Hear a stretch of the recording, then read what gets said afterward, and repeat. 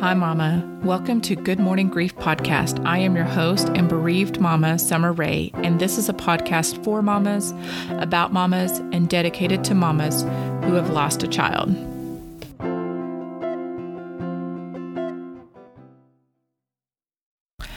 Hey, Mama. Welcome to episode 5 of Good Morning Grief. This is Summer Ray, and this episode is going to be my story, parenting with grief. Oh, this is a tough one for me. Parenting through my grief, my story, my love, my loss, my pain, my joy, and my deepest regrets. My oldest son, the baby boy that made me a mama, the infinite, deep, desperate love I have for this human is just immeasurable. And he was 8 years old the night we told him his sister was dead. And death brings a bold font, thick line of before and after. And I don't know that I'll ever really know how deeply this before and after event shook this little 8-year-old soul. I do remember I fumbled for the words. She passed, she died, she's dead, she's in heaven, she's gone. And I'm not even sure he was able to say goodbye to her. I'm sorry, was mostly what I remember getting out that night. And as the tears fell from his beautiful green eyes, my heart shattered all over again. How in the hell am I going to do this? How am I going to be the mender of his heart and pick up the pieces of my shattered heart? And the truth is, Mama, I couldn't, and I didn't. And grief brings many, many emotions. Regret is like at an 80% on my emotions that still need to be reconciled pie chart.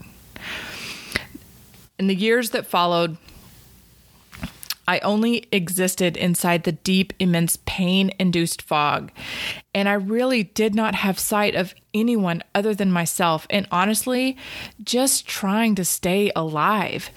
Anger seeped from every pore in my body. I picked up my sword every fucking morning that I woke up, and I fought with everything that grief offered that day, and even the joy. I fought the laughter. Am I moving on? No, I can't. I will not forget her. Then I begged for the sadness to dissipate. I begged God, Buddha, the universe, my sister, my husband, my mom, somebody please help me. Why me? Oh, Lordy, just breathing the first few years back into existence brings knots into my insides. And in the midst of the battle that remained silent in my head for most of the time, unless I was pissed off, I had to find the space to be present for my living child. But the effort just to ensure my baseline mom and hard existed, like feed your child, clean your child, and get your child to school on time. You know, all of those things that will at least keep Child Protective Services from knocking on your door. Those once felt effortless, but now felt like a climb to Mount Everest every single day. And I can scroll through pictures and see a distinct before October 13th, 2011 mom and an October 14th, 2011 mom. October 13th, 2011, I'm the hide and seek kind of mom, the get down and play mom, the play in the mud kind of mom. October 14th, 2011, that changed. There were nights when he would beg me to read him a book before bed, and I absolutely refused because I couldn't move from the bed. Please, bud, leave me alone. Tomorrow. We'll do it tomorrow. Oh, and at the time, I didn't realize how quickly those tomorrows would turn into years. And now the little boy that would beg for my attention is 17, and I am begging for his attention. You know, and in the beginning, And if you go through some of my my blog that I had at the beginning after Kelsey died, I was seeking God. I was praying 24/7, and I demanded that my only living child do the same. And then when I decided prayer and scripture no longer served me, I gave up on the bedtime prayers with my little boy. I still have a Mother's Day card that reads, "Thank you for praying with me." And it meant something to him, and I couldn't even fake it. And family vacations, oh my gosh, honestly, a nightmare. I spent most of the time so freaking pissed off that I couldn't convince myself to just be in the present and focus on the gift of life in front of me. You know, and there are times, even in the midst of chaos, where I did still find ways to engage, and I even managed to get a few laugh around the dinner table stories from those experiences. We played board games on Friday nights. I did that crazy elf thing one Christmas. That was one and done on that. We attempted a 4-mile canoe trip down the Trinity River in Dallas. We would set aside time for dinner dates with just him and I. You know, and there were many moments in which I did try to understand his point of view, but how could I expect him to even understand his point of view, to be able to tell me when I didn't even myself know what this powerful force was? And even 8 years later, I'm still struggling with his grief. For his birthday, he just turned 17 on Friday, and about a week before his birthday, he calls me and he says, "Hey, Mom, I want to tell you what I want to get for my birthday." And he says, "I want to get a tattoo on my chest of Kelsey's birthday in Roman numerals." And y'all, I'm not kidding. My reaction, oh, I wish it would have been different, but man, it was this. "Are you sure that's what you want to put on your body?" And yes, that is a normal mom reaction when your 17-year-old says they want a tattoo, but I feel like this was kind of a call to action for me to say, "Wow, bud, you know, thank you for thinking of her, and thank you for wanting to have her a part of you." And I didn't say those words. I kind of made him feel bad for even wanting that tattoo. And if I could go back in time, of course, I would change that verbiage. But the thing is, about the words that you say is you can't always take them back. I did immediately call and leave a message, and then also send him a text afterwards, kind of explaining it and kind of reframing what I wanted to say to him. But I could tell in that moment when we got off the phone, there was just this sense of disappointment in his voice. And I knew this one was going to be tough, because the pain is still there. Like, I'm still having to reconcile those regrets. And in this moment, my son doesn't live with me. He lives with his dad. So I have an empty room, actually, where I sit and do the podcast at. And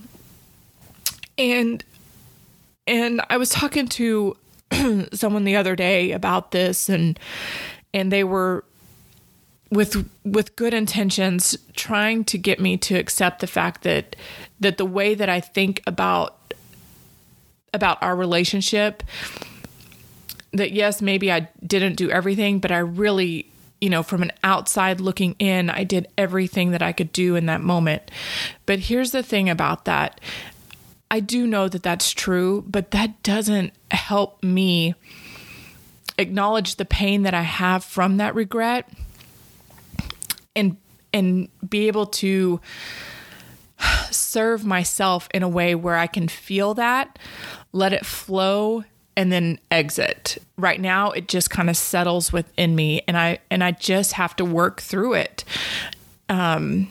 and give myself a little bit of self-compassion, because those, especially those first few years, so Dylan 8, 9, 10, even 11, I was basically in a dense fog, unable to communicate with anybody in a way that made sense, I'm sure. So I do hope that one day I'll be able to sit with Dylan. And I hope that one day I'll be able to explain to him is that, well, while I was drowning, he was the space between the water and the ceiling, the small space that I needed in order to gasp for air. And my actions didn't always show that. But in my heart, I knew that I had to wake up every day and I had to at least feed my child, clean my child, and get him to school on time.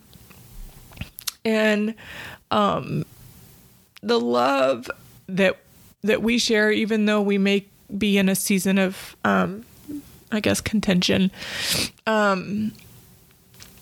is something that I treasure, and that I hope one day